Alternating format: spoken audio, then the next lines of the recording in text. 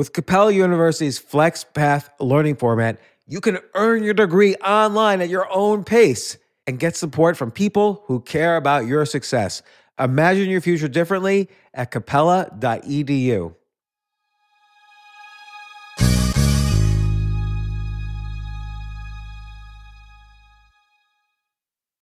Hi, Max. I wanted to share something with you. I wanted to tell you how grateful I am and how you've embraced your sobriety since day one. I'm grateful for how you changed your life. I'm grateful for the love you have for me. I'm grateful for you. Love, Mom. If your loved one is still struggling with addiction, you might not feel like you'll ever get to grateful, but we can show you how. At Caron, we've helped families overcome addiction for 70 years. So if your loved one is ready for something different, visit caron.org/lost. This isn't your average business podcast, and he's not your average host.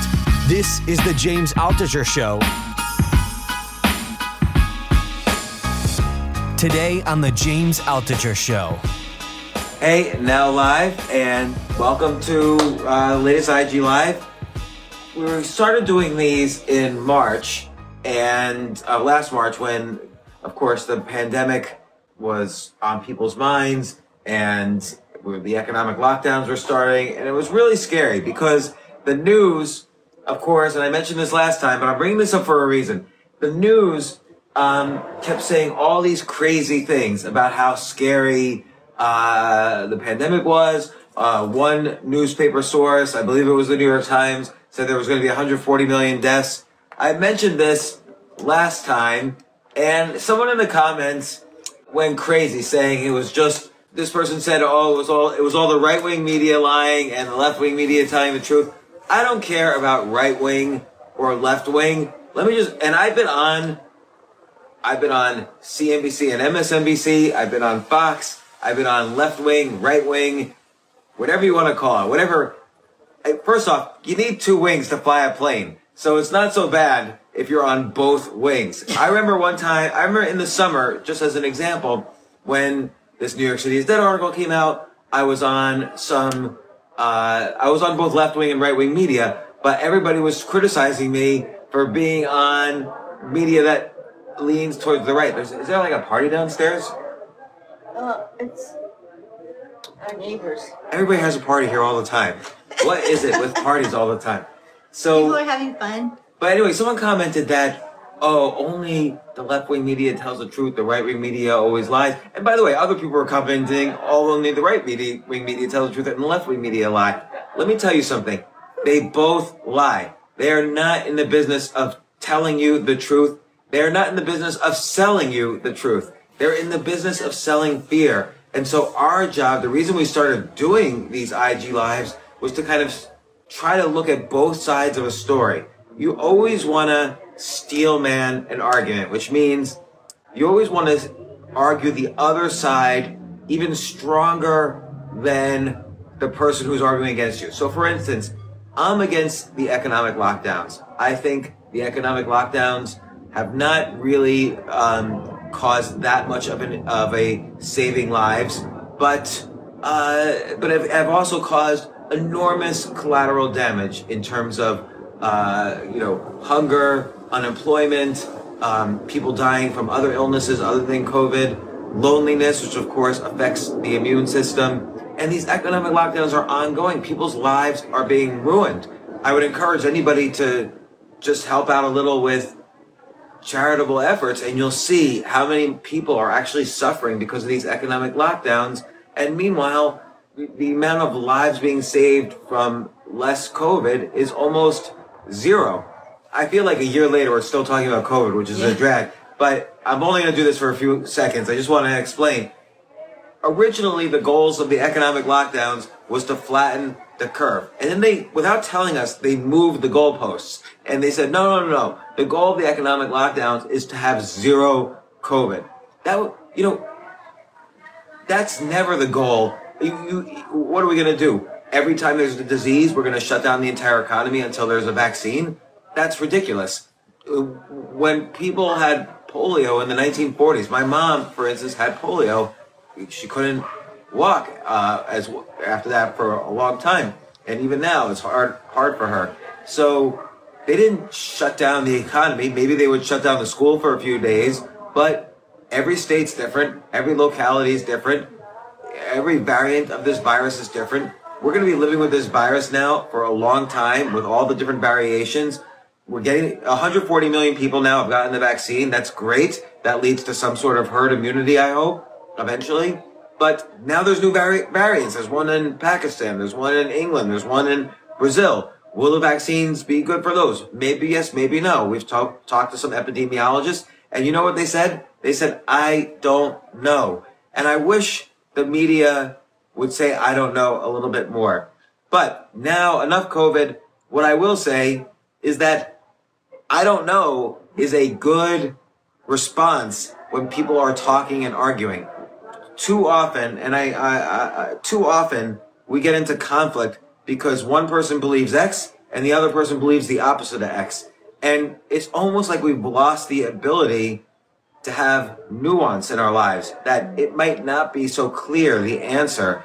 And you will have a better life if you're willing to accept the fact, if every time you encounter people arguing or every time you encounter an important decision, if you're willing to accept the fact that a viable answer is I don't know, what will happen is your brain will start to switch from being sure about something to actually being curious about something and wanting to learn more and wanting to learn the nuances. Because I don't know is a much harder answer than, oh yes, well of course nobody should ever have, of course nobody should ever do this again. Nobody should ever take heroin again. Or no one should ever have a gun in their house again. Or no one should ever have an abortion again. People are so firm on no one should ever go to war again, which is something I'm guilty of saying. No one should ever go to college again, something I'm guilty of saying. I should say, I don't really know that there are nuances. Now, that's not as interesting. I remember once being told by CNBC that if you never want to get invited back to CNBC, say the words, I don't know. They don't like it when people say, I don't know. But a good investor, which is what CNBC features, will always say, I don't know. Warren Buffett probably has said, I don't know more than any other investor in history, and he's the best investor in history. So, what don't you know? A lot. Like, for instance, take guns, for instance. Like, I will never own a gun. And there's no reason for me to own a gun. What am I going to do?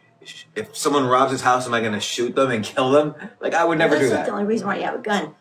Some people use them, for sports, when they go clay shooting or... Right, okay, but you could also usually rent a gun at the place. But usually the argument for guns is like someone will go to Texas and say, you know why there's no crime in Texas? Because everyone in Texas carries a gun.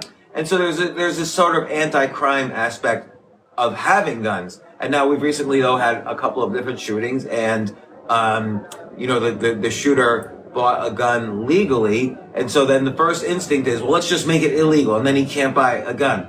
But try to find, now that sounds reasonable. Okay, if it was illegal, maybe he wouldn't have bought a gun. But try to find the I don't know in every situation.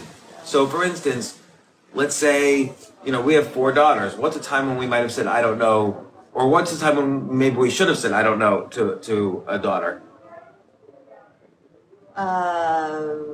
When we want them to make their own choices, maybe.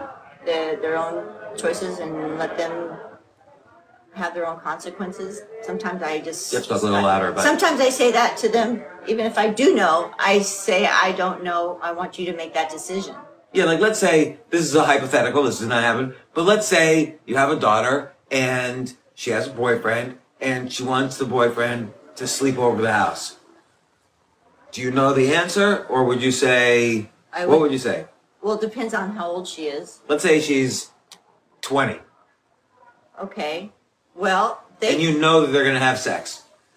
Well, her boyfriend can stay over, but I do not want them in the same room. Because you're afraid they'll have sex, or? Well, it just, I don't know, it just doesn't seem appropriate. Yes. Okay, so for you it doesn't seem appropriate. For, let's say, this hypothetical daughter, this did not actually happen. It might be something they want to do, and then they could argue, hey, would you rather us in a car or in some, other dangerous, less safe situation, less comfortable situation? And the answer is, I honestly don't know. I can have an opinion, but Yeah, that's right. It's an opinion. right. So, right. I mean, after she's 21, she's really an adult. Well, 18, she's an adult, but And I don't know. let me ask you a question. I don't know. Right. And let me ask you a question. I'm asking this for anybody here. Like, hit a like or something if this applies to you. How many of you in the past year, since March of 2020, how many have maybe lost friends or close connections, or maybe a close connection got a little worse because you shared different opinions? Hit a like. I mean, right now I'm not seeing any likes, but I agree, Robert. Parents must guide their kids, but I'll ask you, Robert. What's a situation where, of course, parents should guide their kids, but should you 100% of the time, do you know everything that's good for your kids? My parents did not know everything that was good for me. I probably don't know, even though I think I know everything that's good for my kids, I probably don't know everything that's good for my kids. Like, none of us are perfect parents. We have an argument all the time. And this is describing in detail an argument that Robin and I have had for 2 years. You're pretty firm about kids should make their own way in the world. And that's a very simplistic way of describing your stance. Well, they should work. They should work. And I believe that too. I'm not disagreeing. But I sometimes think parents I feel like I didn't have anything growing up, and I was in a lot of pain all the time. I was going broke. And it was, sometimes I don't want my kids to go through the pain that I went through. So I want them to know that they're always going to be safe. As much as I'm safe, they're going to be safe in terms of like money and things like that. But that's not helping them. Okay, so tell me your opinion. Well, I mean, because I'm going to admit I don't know the answer. Your kids will know that you're there because you can be there for them emotionally, and they know they can come to you for anything. But by enabling them and giving them money, why would they want to work? Like, they've got to feel that sort of pain in the sense that if they want something, they need to work for it. So why give them money? Because I think that's really hurting the kids, and it's going to hurt you down the road, because if they don't learn this now, then it's going to be harder for them to learn it later. So it's sort of like the tough love. Of course, we all want to give our kids whatever they want, but you know that is just not healthy.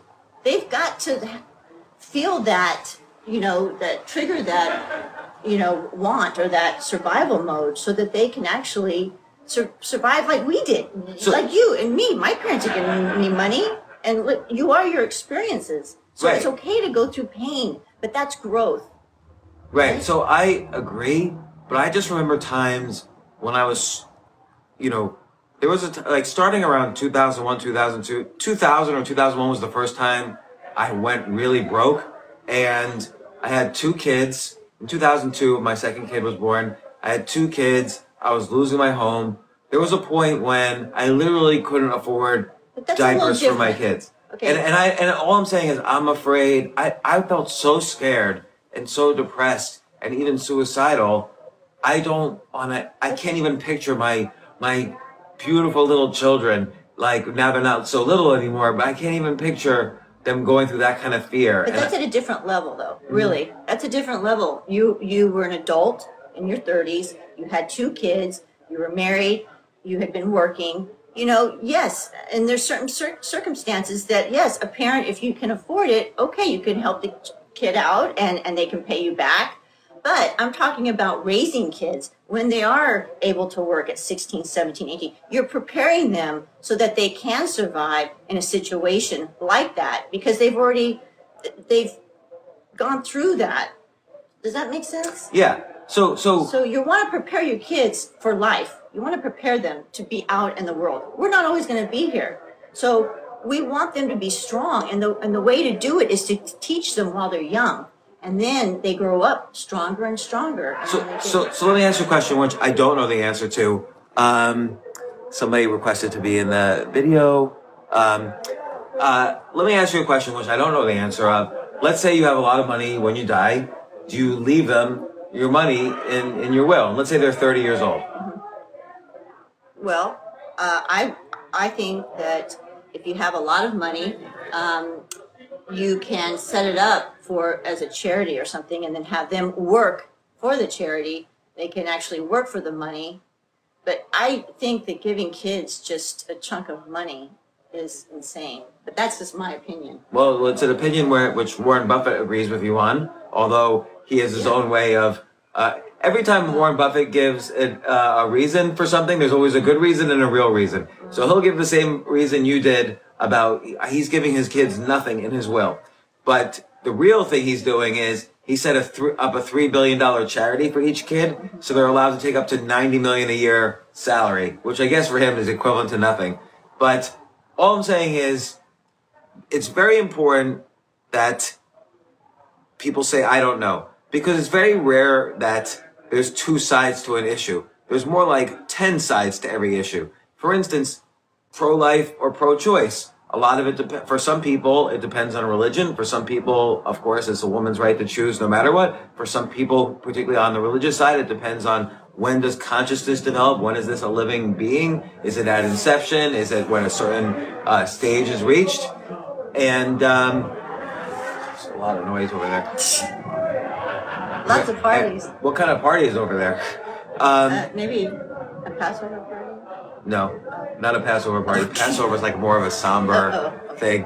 But they survived the Passover. I also want to tell a story. So next week, what day is it today? March 22nd. Next week, in a few days, March 31st, I'm releasing a brand new book. Not Skip the Line, which I released last month, but this one's called We Got Answers, and it's a project I did with Charlemagne the God, he's been on my podcast, but he's a big radio host. He hosts a TV show, a morning TV show, radio show called The Breakfast Club. It's got 10 million listeners a day, something like that. And this is a very important example of, as you know, I write down 10 ideas a day. So I write them down every day in a waiter's pad like this. Here's some ideas. And I write them in a waiter's pad every day. And then sometimes I share my ideas with other people. And people ask me, aren't you afraid people will steal your ideas? And the answer is no. I'm not afraid people will steal my ideas, because let's say someone steals an idea. That means my idea was a good one. So I like to know that people have validated my ideas. That means I'm an idea machine. And the other thing is, it's very important to have an abundance mindset instead of a scarcity mindset. If you're worried that someone's going to steal your idea, that's the same thing as saying, I'm only going to have one shot. I'm only going to have one idea. It's like that Eminem song. I'm only going to have one shot at success. But the reality is, if you have an abundance mindset, you have many, many shots at success. And sharing ideas is the way to actually get opportunities. So I want to describe this book project happened, and this might be the best-selling book of the year for all I know. Like, Audible is putting their full weight behind this book. It's going to be all over the front page of Audible and Amazon, and they're going to spend probably millions of dollars on the marketing. And here's how this project started. Charlemagne, if you remember, did an interview with Joe Biden, and in the interview, Joe Biden had to go, and Charlemagne said, hey, we have more questions. And Biden famously said, listen, if you haven't decided between me and Trump by now, then you ain't black. And, Biden had to apologize for that. No harm, no foul. But that line, when Charlemagne said we have questions, that made me think that sounds like a book title. And so I wrote to Charlemagne, who I vaguely knew. He'd been on the podcast once. I wrote to Charlemagne and I said, hey, you should write a book called We Have Questions. And my idea list for that day was 10 questions I would ask if I was Charlemagne. And Charlemagne wrote back. And so people would say to me, why didn't you write that book? Or why did you share? That would have been a good book for me to write. But I'm always interested. I can't do every idea I have. Otherwise, that's 3,000 ideas a year or more. Because I write 10 ideas a day. Although, to be honest, a little lately, I've been burnt out. I haven't been writing as many ideas down for the first time in 20 years. But I didn't want to write the book. And so I wrote I wrote back to Charlamagne and I said, this is a great book for you. You don't need me to write it. You should just write it. This is a good book for you. I have nothing to do with this. I was just interested for you. And, if Charlamagne comes on the podcast, which he probably will, to discuss this, we'll go over the story maybe again, and also what we learned from doing this project. But anyway, Charlamagne said, look, help me outline it a little bit more. So I did. I always am eager to help. And so I outlined the idea a little bit more. He pitched it to Amazon. I helped him pitch it to Amazon. Amazon loved it. Audible in particular, which is owned by Amazon. And they wanted Charlamagne to do this as an audiobook where a white person, me, asks questions that I've always wanted to ask about racism and Black Lives Matter and all these things that I was afraid to ask because what would people think of me? I'll ask them to a bunch of African-American leaders, intellectuals, celebrities, whatever that Charlamagne would set up. So I said, fine, that's a great idea, great format. I don't need to be involved at all. And I already had a book coming out. I didn't need to have 2 books coming out. And more and more, though, I kept getting more and more involved. And eventually, now the book is, the audiobook's by Charlamagne and me. And it's coming out in a few days. And it's going to be this huge book. And that's how sharing ideas can create these enormous, enormous opportunities. By the way, sometimes they don't create any opportunities. That's okay too. The whole idea is you always want to share. Think about Google for a second. And I've written about this. I wrote about this in Skip the Line, the Google technique. When you go to Google and say, hey, Google, can you please tell me about sexually transmitted diseases? Google says, listen, James, as much as we'd love to help you out, we don't know anything about sexually transmitted diseases. But here are 10, we've done the homework. Here are 10 websites that are the best websites you can go to find out about sexually transmitted diseases. And Google measures its success by how quickly you leave their website. They literally want to give you ideas and then never talk to you again. But the next time I want to find out about, colleges or presidents or whatever, what does Joe Biden stand on taxes? Where do I go? I go back to Google and say, Google, I know you didn't know anything about STDs, but do you know anything about Joe Biden's taxes? And Google will say to me, listen, we don't know anything, but here's 10 sites describing the tax plan that Biden's proposing. And so then I'll go to those. And people think, okay, that's great for a business. Because that was their strategy, they created a $1.5 trillion company. But guess what? If you do the same strategy yourself, you might not be worth $1.5 trillion, but using that exact approach, you'll be worth a tiny, tiny percentage of that. And a tiny, tiny percentage of $1.5 trillion is pretty good. So that's a great example of why you should always share value as much as you can. Even if you think people are stealing your ideas, even if you think you're going to lose opportunities, you're actually going to Google gain more opportunities than any other company in the history of the world because of that. Pretty cool. Yeah. And then I started thinking, what can I learn? That's what I learned from Google, but what can I learn from other companies? So, for instance, Amazon. Let's take a look. I realized Amazon's a great company to learn from. Not that, I should sell something online, but think about how Amazon scaled. First off, Amazon was a bookstore. Like Jeff Bezos was basically like your small-time bookseller. But then he said, how about we'll scale this? And they became not only a bookstore, but an electronics store, a clothing store, a food store, which I didn't even think you could sell clothes or food online, but Amazon did it. And then they said, how about we scale again? And they said, we have all this infrastructure for selling. How about we let other people use this infrastructure? So they created the Amazon Sellers Program. Now anybody could sell on Amazon. And then they scaled again. Well, we don't have to just sell books and electronics. We can also create TV shows. We're a very high-trafficked site. What is a TV channel now except a high-trafficked site? So they started selling TV shows. And then they scaled again. We have all this cloud infrastructure to do all these massive trillion data websites. Let's sell our entire infrastructure. So their most profitable part of their business now is Amazon Web Services. So from Amazon, you can learn that no matter what you do in life, you can scale. So for instance, I used to write articles about stocks. And then I scaled it. I wrote books about stocks. And then I scaled it. I wrote newsletters and courses about stocks and even, other things about stocks. So that's one way to scale a business. Isn't that what Ethereum did? Like they're using their platform for other cryptocurrencies to sort of branch out? Yeah, so Ethereum basically started because first there was Bitcoin, and Bitcoin had this software layer called the Lightning Network, but it wasn't really that good. It was hard to program things on top of Bitcoin. Ethereum made it very easy to program things on top of the crypto infrastructure. So Ethereum basically became a scaled version of Bitcoin.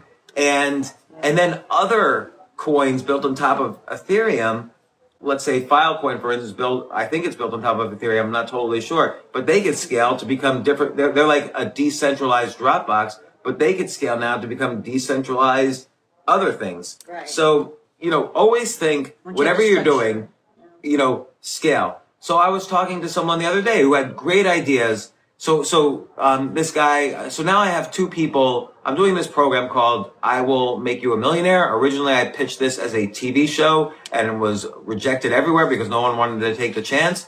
So I'm doing it using the skip the line techniques from my book. I'm helping 12 different people make $1 million.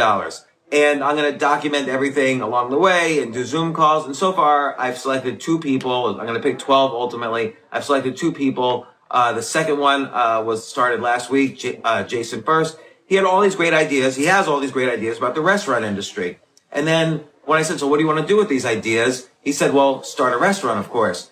But in the book Skip the Line, I have a chapter called the spoke and wheel approach, where you have a wheel. In his case, it's restaurants. But owning a restaurant is just one spoke. And I said, well, you could take some of your ideas and make software products. You could take some of your ideas and do coaching or consulting. Some of your ideas, you could do a podcast or a newsletter. Some of your ideas, you could do, set up a chain of restaurants. Or again, make a software product to solve this staffing problem that restaurants have, and on and on. So he had never thought of it this way. It was only our first meeting, but we Zoomed it, and we were Zooming all of these, and we're gonna share this along the way as we do this, and so that's great. Yeah.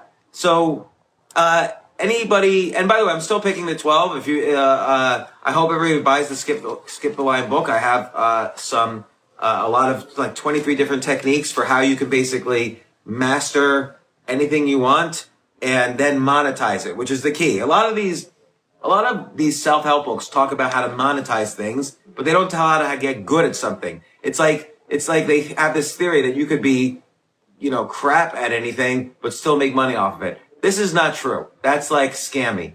Or they teach you how to learn something, but it's no good if you're the best writer in the world, but you don't know the industry and you don't know how to monetize it. You have to learn the skills and you have to learn the field. Oh, thanks, Tashiana. You're reading the book and it's amazing. Karen Abroad, you said you literally stopped reading the book just now to join this IG Live. Thank you very much.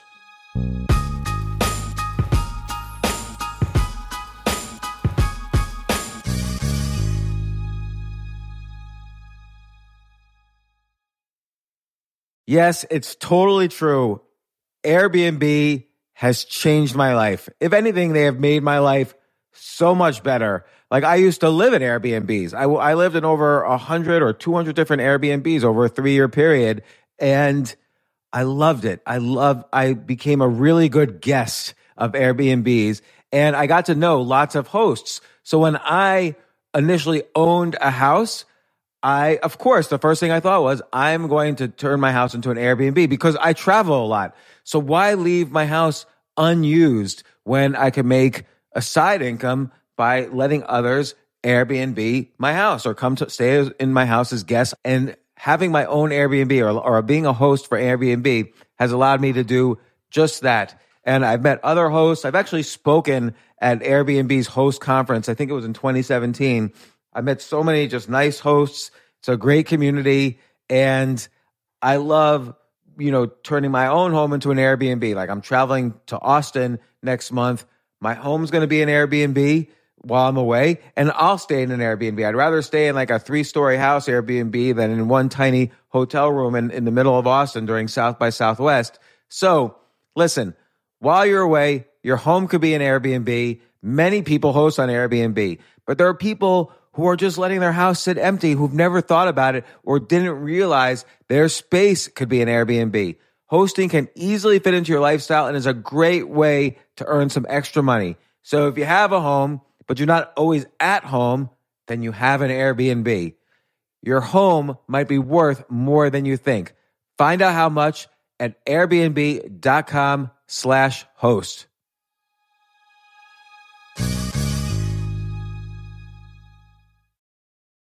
Daylight savings time is starting up again. Okay, podcast is over. That's all you needed to know. But why do we have daylight savings time? Answer: to give us more daylight from March through November. By setting your clocks forward, it may feel like there are more hours in the day when we initially start daylight savings. But if you're hiring, it doesn't necessarily help you find qualified candidates for your roles any sooner. There's only one way to do that: ZipRecruiter. And right now you can try it for free at ZipRecruiter.com/James. ZipRecruiter works around the clock to find qualified candidates for you. Once you post your job on ZipRecruiter, they send it to 100 plus job sites so you reach more of the right people. This is such a brilliant idea for a business, and ZipRecruiter did it. So ZipRecruiter's smart technology also quickly scans thousands of resumes to identify people whose skills and experience match your job. I've used ZipRecruiter, particularly as a potential employee, and I still, to this day, get messages every day. James Altucher, would you like to apply to be VP of Entertainment at NBC or whatever? So there's just nonstop emails. Like I got 5 or 6 emails today because a year ago I signed up for ZipRecruiter. So spring forward with a new hiring partner, ZipRecruiter, and find top talent sooner. See why 4 out of 5 employers who post on ZipRecruiter get a quality candidate within the first day. Just go to this exclusive web address to try ZipRecruiter for free. ZipRecruiter.com/James. Once again, that's ZipRecruiter.com/James. ZipRecruiter, the smartest way to hire.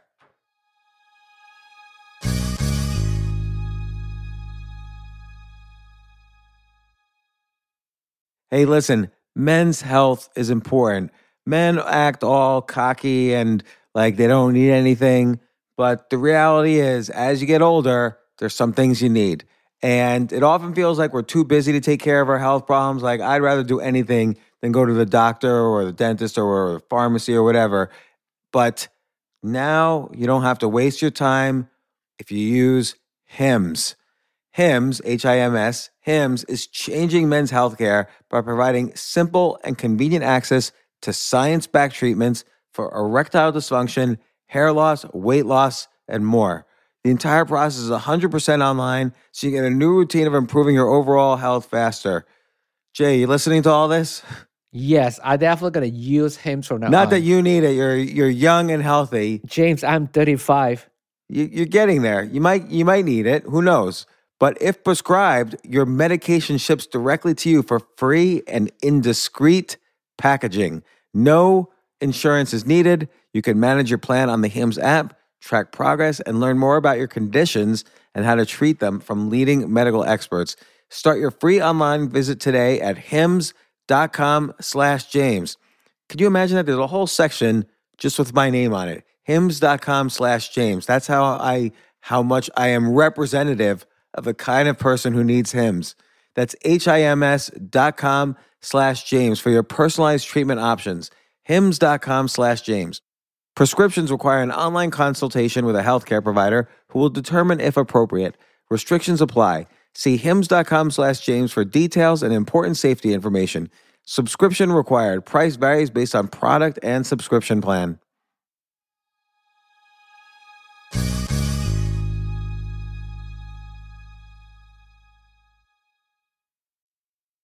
So I want to answer some questions, or we both want to answer some questions, and ask away. Or I have a question.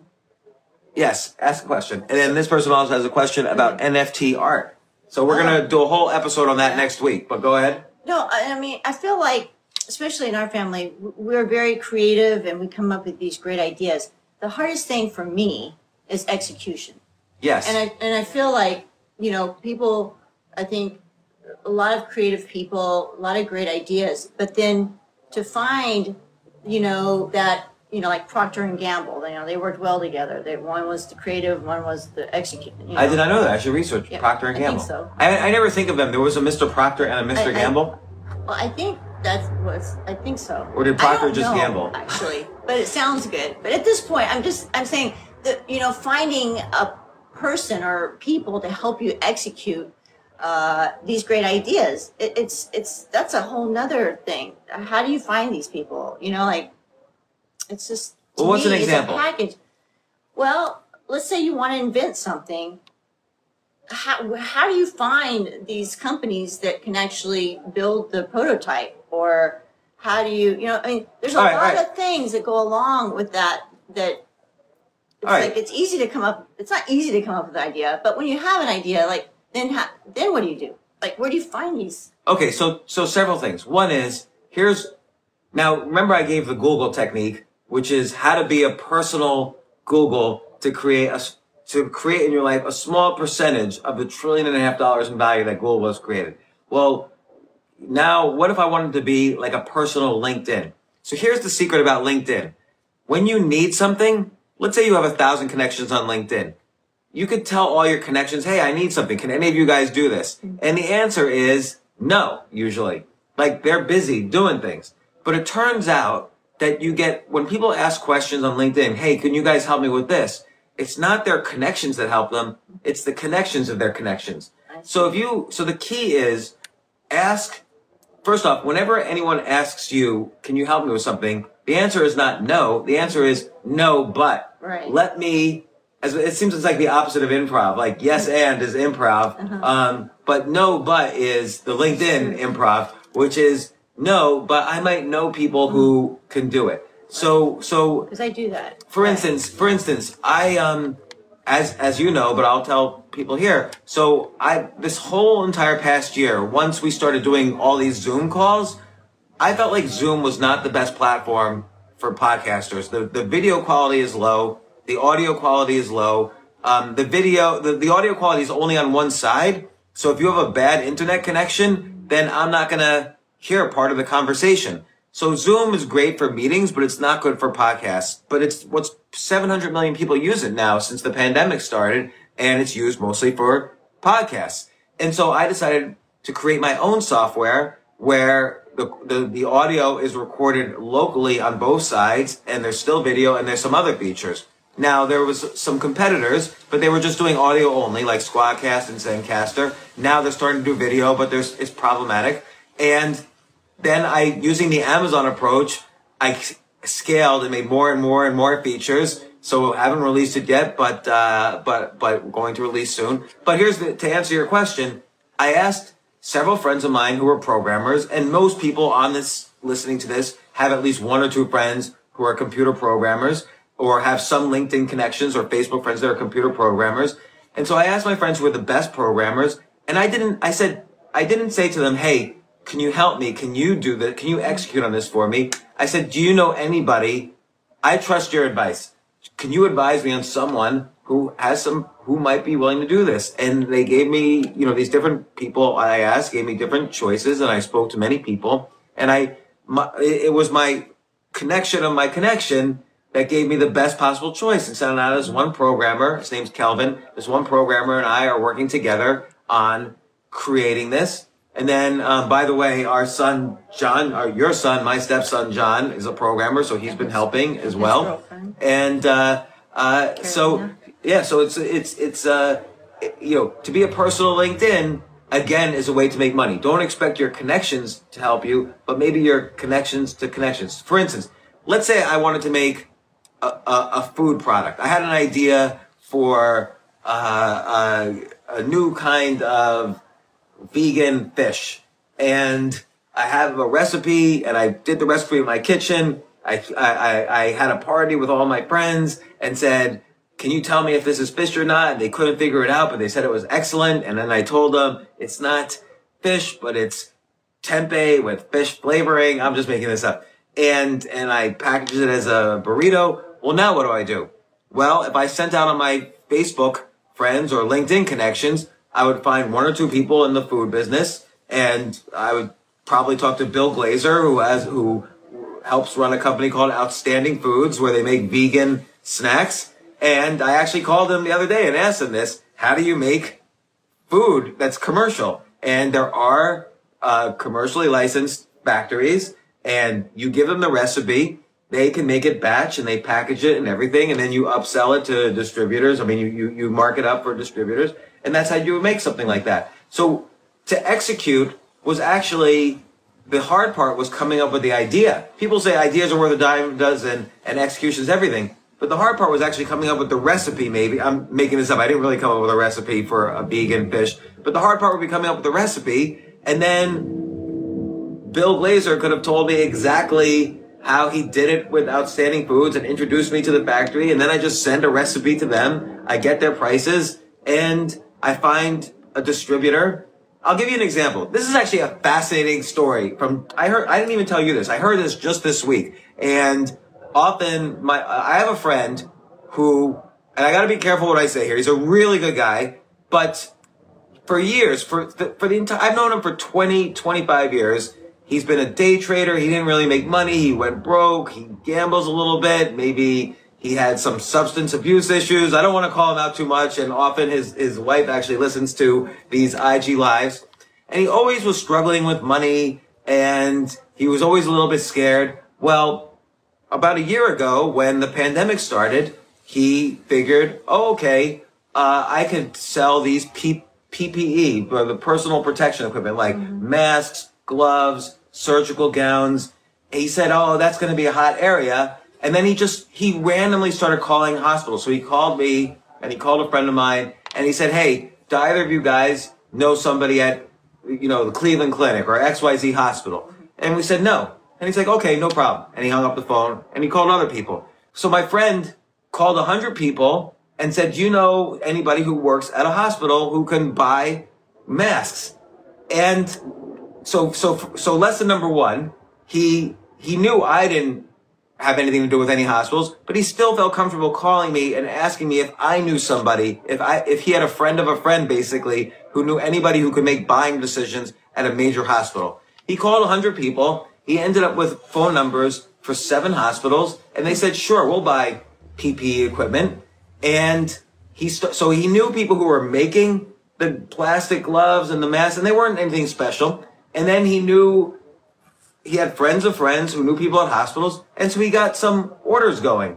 And then he teamed up with some other people to make this a full company. The people at the hospitals joined forces with him, and no kidding, this is a guy who's never made serious money in his life. Last week, he closed on a $100 million deal where his portion after the profits is $19 million. Wow. So lesson number one, the friend of a friend approach works. If you become a personal LinkedIn, you will make money. Lesson number two, a lot of people in his situation, including me, everybody knew last March and April that masks, gloves, gowns, equipment would be in need. But my thinking at that time was, well, who am I to supply gloves to a hospital? I don't know where the gloves are made, and I don't know how to get in touch with a hospital. So it's like what people say about the internet. Oh, it's too late to start an internet company. I thought to myself, it's too late to start a PPE company. So my friend, he could have thought the same thing. It's too late to start a PPE company, but it doesn't hurt to just make some phone calls. It doesn't hurt to see, hey, do you want to buy some plastic gloves? I know you're already buying it from, Procter & Gamble, but maybe you could buy it from me a little cheaper. So it doesn't hurt to ask. But the big lesson there, lesson number two is, it's never too late. No matter what industry you're in, it is never too late to start a business in that industry. You don't know anything about AI and robotics and you want to start an AI and robotics company? No problem. Within a few weeks, you could learn enough about AI and robotics to be in the top 1% of the field. Not the top 10, but the top 1%. And then, if you have a product, don't even start a business unless you have a customer. That's lesson number 3 here. Don't even start a business unless you have a customer. You have to have a customer before you start a business. Too many people say, oh, if you build it, they will come. That only worked in the movie Field of Dreams because God was involved. If you build it, they will not come is the actual truth. So he basically found a way to get plastic gloves and masks. He used the personal LinkedIn technique to find a bunch of hospitals, And he also told himself, and he got a customer to agree to buy some gloves. And he also told himself, it's not too late for me to start this. And then he started scaling. Like then he gave up equity in his company to people who owned hospital chains. He told me everybody who's his partner is worth over 100 million. He's worth zero. But because they're worth over 100 million, for them to put together a $100 million deal where they're each going to make between 10 and 20 million, it's not that big a deal for them. And they don't even care if this deal gets done. Of course, he does. It's going to change his life. He's going to make, it's the specific number, he's going to make $19.8 million next week because the deal's done.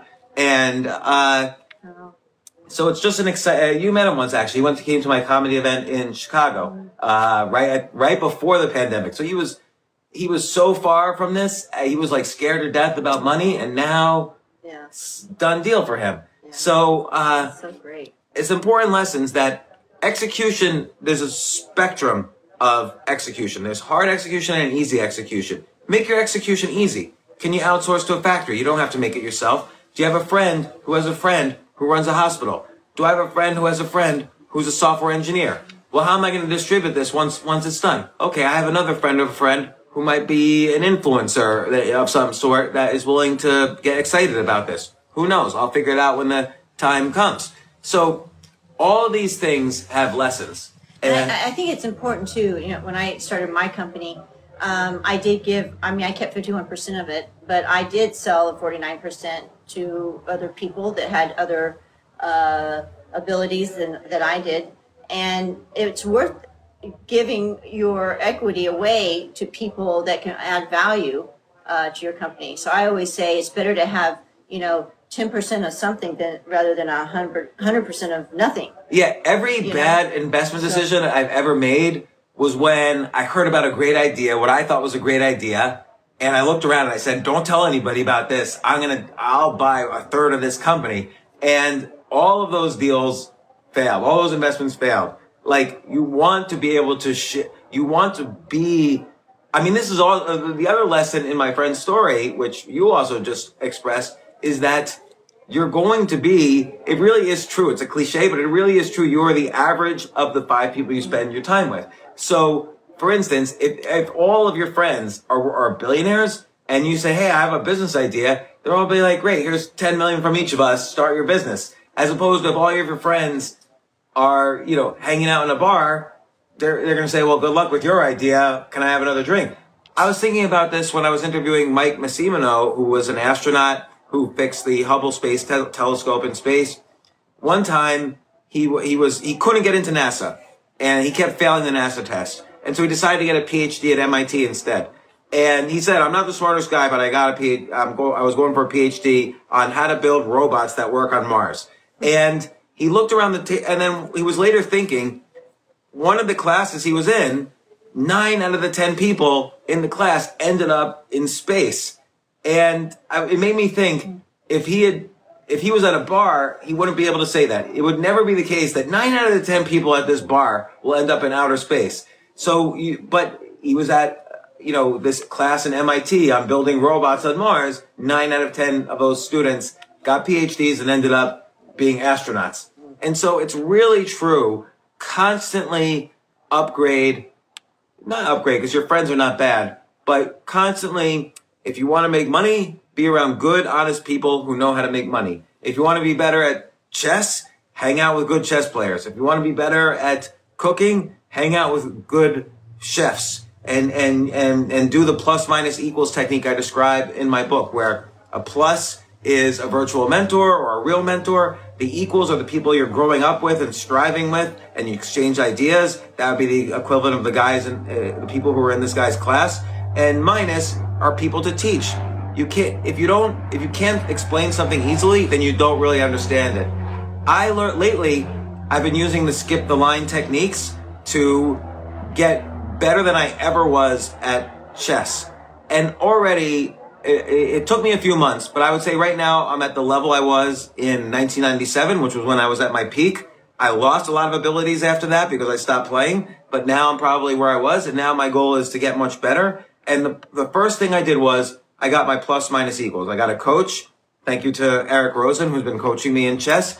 I got a bunch of equals. I play a little bit every day. And I got myself several minuses, although they think it's funny that they're called minuses. But I learned even more from teaching chess than being taught chess, because I understand the basics at a nuanced level even greater than I did before. It's really a fascinating process. And that's the first technique I used. Then I used the micro skills techniques and the experimental techniques and so on. And it's been great. But so look, any questions? About the non-fungible tokens. Yeah. So non-fungible tokens, I do want to talk about it. That's worth an entire episode just by itself. So stay tuned next week and I'll do an entire episode just about, so non-fungible tokens are this way of using crypto combined with selling art. It's like the idea sex between Bitcoin and art collection. And so I think it's fascinating. We're going to talk about that. And, someone says do a masterclass on chess. Well, my good friend Gary Kasparov actually is doing a masterclass on chess. And, I was thinking of taking it actually, but maybe that's a good idea, because I sort of see from the point of view of someone who's a beginner, this is a very important concept actually for business also. From the point of view of a consumer, or the point of view of a beginner at a sport or a game or a science or business, you can't tell the difference between a product that's 10 or 20 or 50% better than another product. Like, we all remember Betamax and VHS were two ways of storing videos. Betamax was clearly better than VHS, but VHS won because nobody could tell the difference. The average person couldn't tell the difference in quality. No one who's a beginner can tell the difference in chess, for instance, between me and someone stronger than me, but I may or may not be a better teacher.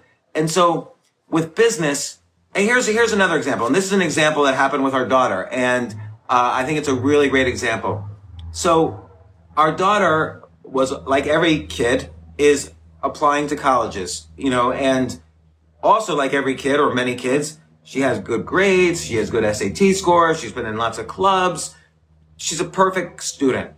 But that's not good enough. It's not good enough to be 10% better than all the other students. It doesn't mean you're going to get into any colleges at all, because nobody could tell. Nobody could tell 10% better. I want to keep track of this question. Gotcha. So no one could tell the difference between a student who's 10% better. Okay, this one's got better grades. This one maybe has better after-school activities. So we decided, and she was on board with this, let's take a year and do things that make her not just better, but the only. It's better to be the only than the better. And so we just got back from a weekend of giving her, we signed her up for race car driving lessons. So we went to this race car driving school, and she did a bunch of lessons, and she got her, this is over, this is the second time, so it's like over a period of lessons, and she got her race car driving license, and she's participated in a professional race. And were there money awards at the end of that race? No. All right, so it wasn't quite professional, but she could. Right. But she got second, so that's good. She got second in the race. And so now that's something, how many kids with A- averages or A averages, with good SAT scores, with the same clubs everyone else has? Oh, by the way, also, she came in second in her first real race, and she has a race car driving license. Always, instead of trying to be the better, be the only. And this is really the important lesson from Skip the Line. You don't need to be the best in the world to monetize something. You do need to have the basic skills. You do need to be in the top 1% in the world. By virtue of the fact that she has a race car driving license, she's in the top 1% of drivers in the world now. And she's also participated in an actual race, and she'll do more. But by being the only, you stand out.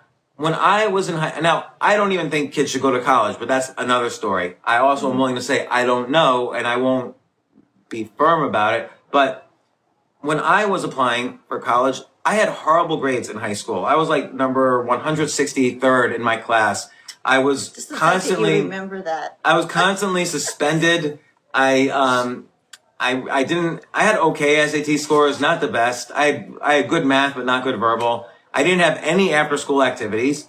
So here's what I did. I started playing chess actually, and I became New Jersey's high school chess champion. I was also New Jersey's junior chess champion, and I was one of the top ranked people in my age group in the country. And so instead of trying to be a better student, I was the only person I was the best person in New Jersey applying for colleges. So I remember when I went for my college interview, one of my college interviews, the guy was I had interrupted his studying of a game that I was familiar with. He was studying the match Bobby Fischer versus Mark Taimanov 1971. I happened to know the game very well. So instead of talking about, what classes do you like, blah, blah, blah, I was able to help him out and almost give him my interviewer for college a mini chess lesson. The same thing happened when I applied to a job, when I applied to graduate school, when I raised money for a hedge fund, when I sold a business. Things like chess or other areas where I excelled, where I was the only, really made me stand out. And that helped me a lot rather than, it doesn't matter if someone's a grandmaster at chess or a master at chess. No one knows the difference. The other billion people don't know the difference. And so one's just as good as another, even though I know the grandmaster could beat the master, me, 9 times out of 10. No one else knows that and doesn't even care. So this is an important lesson, and it's a practical lesson. Like, our daughter is using this lesson, the idea of it's better to be the only than the better. She's using this idea to actually change her life and get into a better college, and it's working. So we know it's working. We've seen this work. We know it's working. It's worked for me. It's worked for Robin. So don't think you have to go the straight and narrow path and just be better every step of the way. You have to figure out how you can have your own unique voice and be the only. Now, there is a question that I will get to, which is the stock market's up 50% since a year ago today. I mean, a year ago today was the bottom of the stock market, and it started zooming up. So we're celebrating the year anniversary of the stock market hitting bottom and then going straight up. It's up 50% in the past year. Is it going to continue? This is an important economics lesson right now. The answer is, I don't know, because that's the correct answer for everything you ask. But here's what's important to know. I'm going to use an example from poker. When you're playing poker, where should you sit at the table? I'll give you a second to think about it. When you're playing poker, there's 10 people. Where should you sit? You should sit immediately to the left of the worst poker player at the table. So the poker, the betting goes clockwise. So if you sit, let's say Robin, who probably would be a good poker player, but she doesn't know how to play. Let's say Robin was the weakest player at the table. You're not the weakest player if I teach you, but let's just say you were the weakest player at the table. If I sit to her left, every time she bets, I know she doesn't know if she's the weakest player. I know she doesn't really know how to bluff. I know she doesn't know how to calculate the odds of each hand. I know she's going to make a lot of mistakes. So my ideal scenario is for Robin and I to be the only ones left for every single hand. So she's going to bet, and I'm always going to raise if I have any kind of hand at all. The person, the D. Castros is right next to the weak player. So every time she bets, I'm going to raise. That will scare out all the other people who have to bet. So now she and I are left at the table.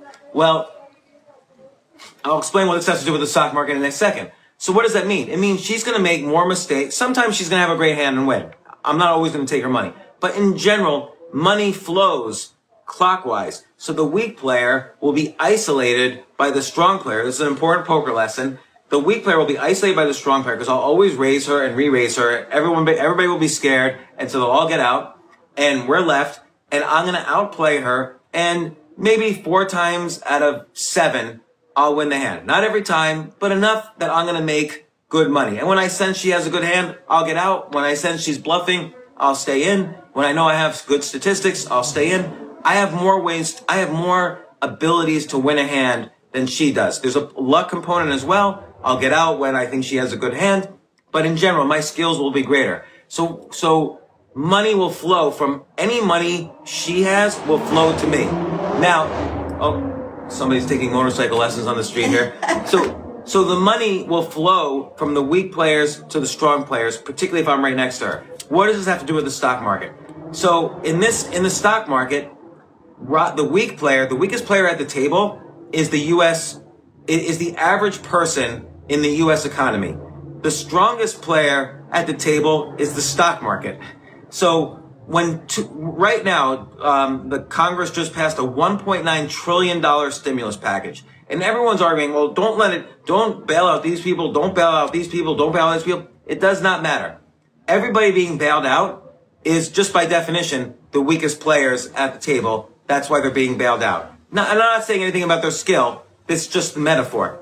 So the $1.9 trillion is being handed to the weakest player at the poker table. The stock market is the strongest player at the poker table. So no matter where the money goes, the stock market's going to raise and raise and raise and isolate itself with the weakest player. The metaphor doesn't quite work all the way, but trust that the larger the stimulus package, all of that money is going to be put eventually, not day one, not day two, not day three, but all that money is eventually going to be put into the stock market. So let's say the guy who owns the newspaper stand was bailed out and got a $1,400 check. That's great. Now he pays some bills. Now he buys flowers for his wife, and he buys something at the deli. So now the flower store guy, he just got the newspaper guy's money. So the newspaper guy got $1. Now the flower guy got the same $1 from the newspaper guy. Now the flower guy takes that $1, goes across the street to Starbucks,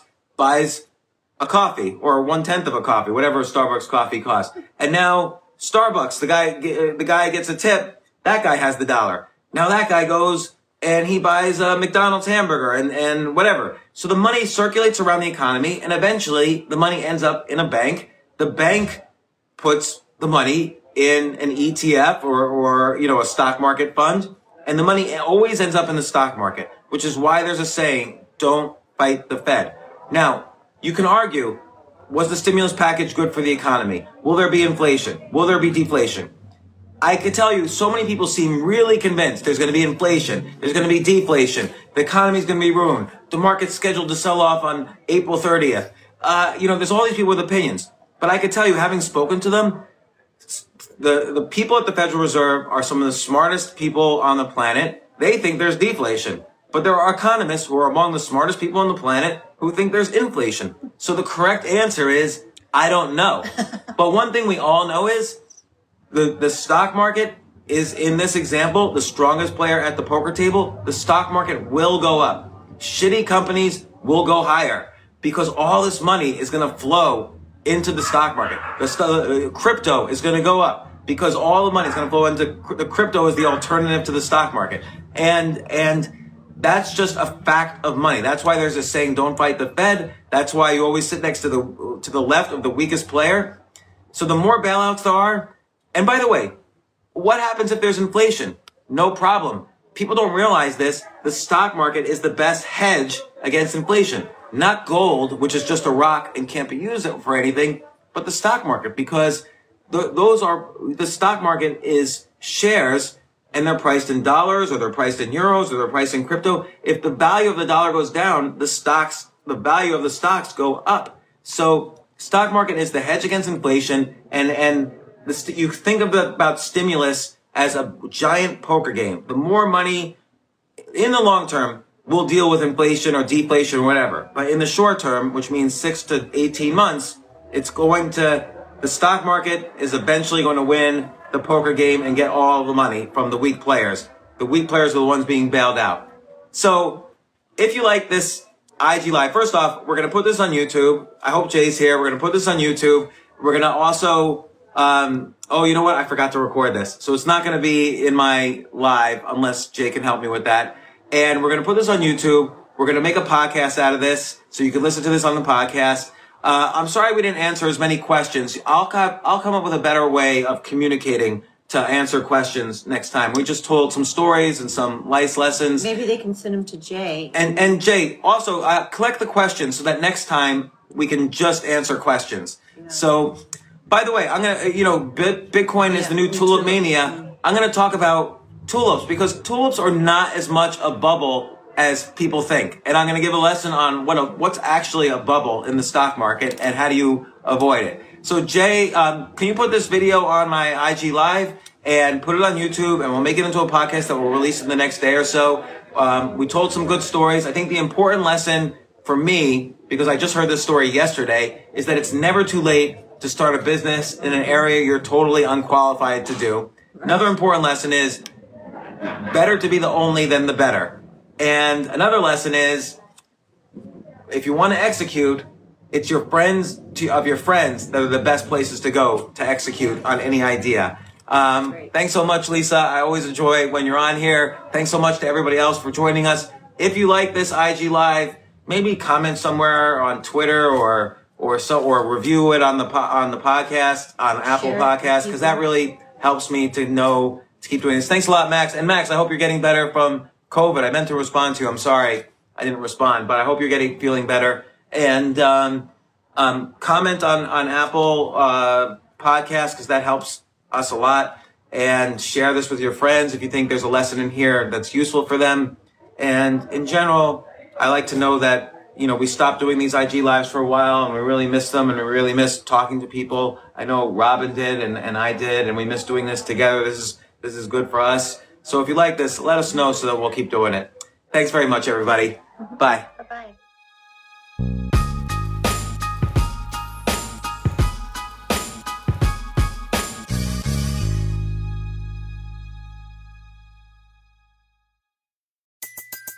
Everybody in your crew identifies as either Big Mac Burger, McNuggets, or McCrispy Sandwich.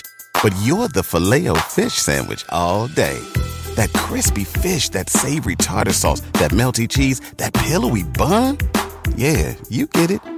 Every time. And if you love the Filet-O-Fish, right now you can catch 2 of the classics you love for just $6. Limited time only. Price and participation may vary. Cannot be combined with any other offer. Single item at regular price. Ba-da-ba-ba-ba.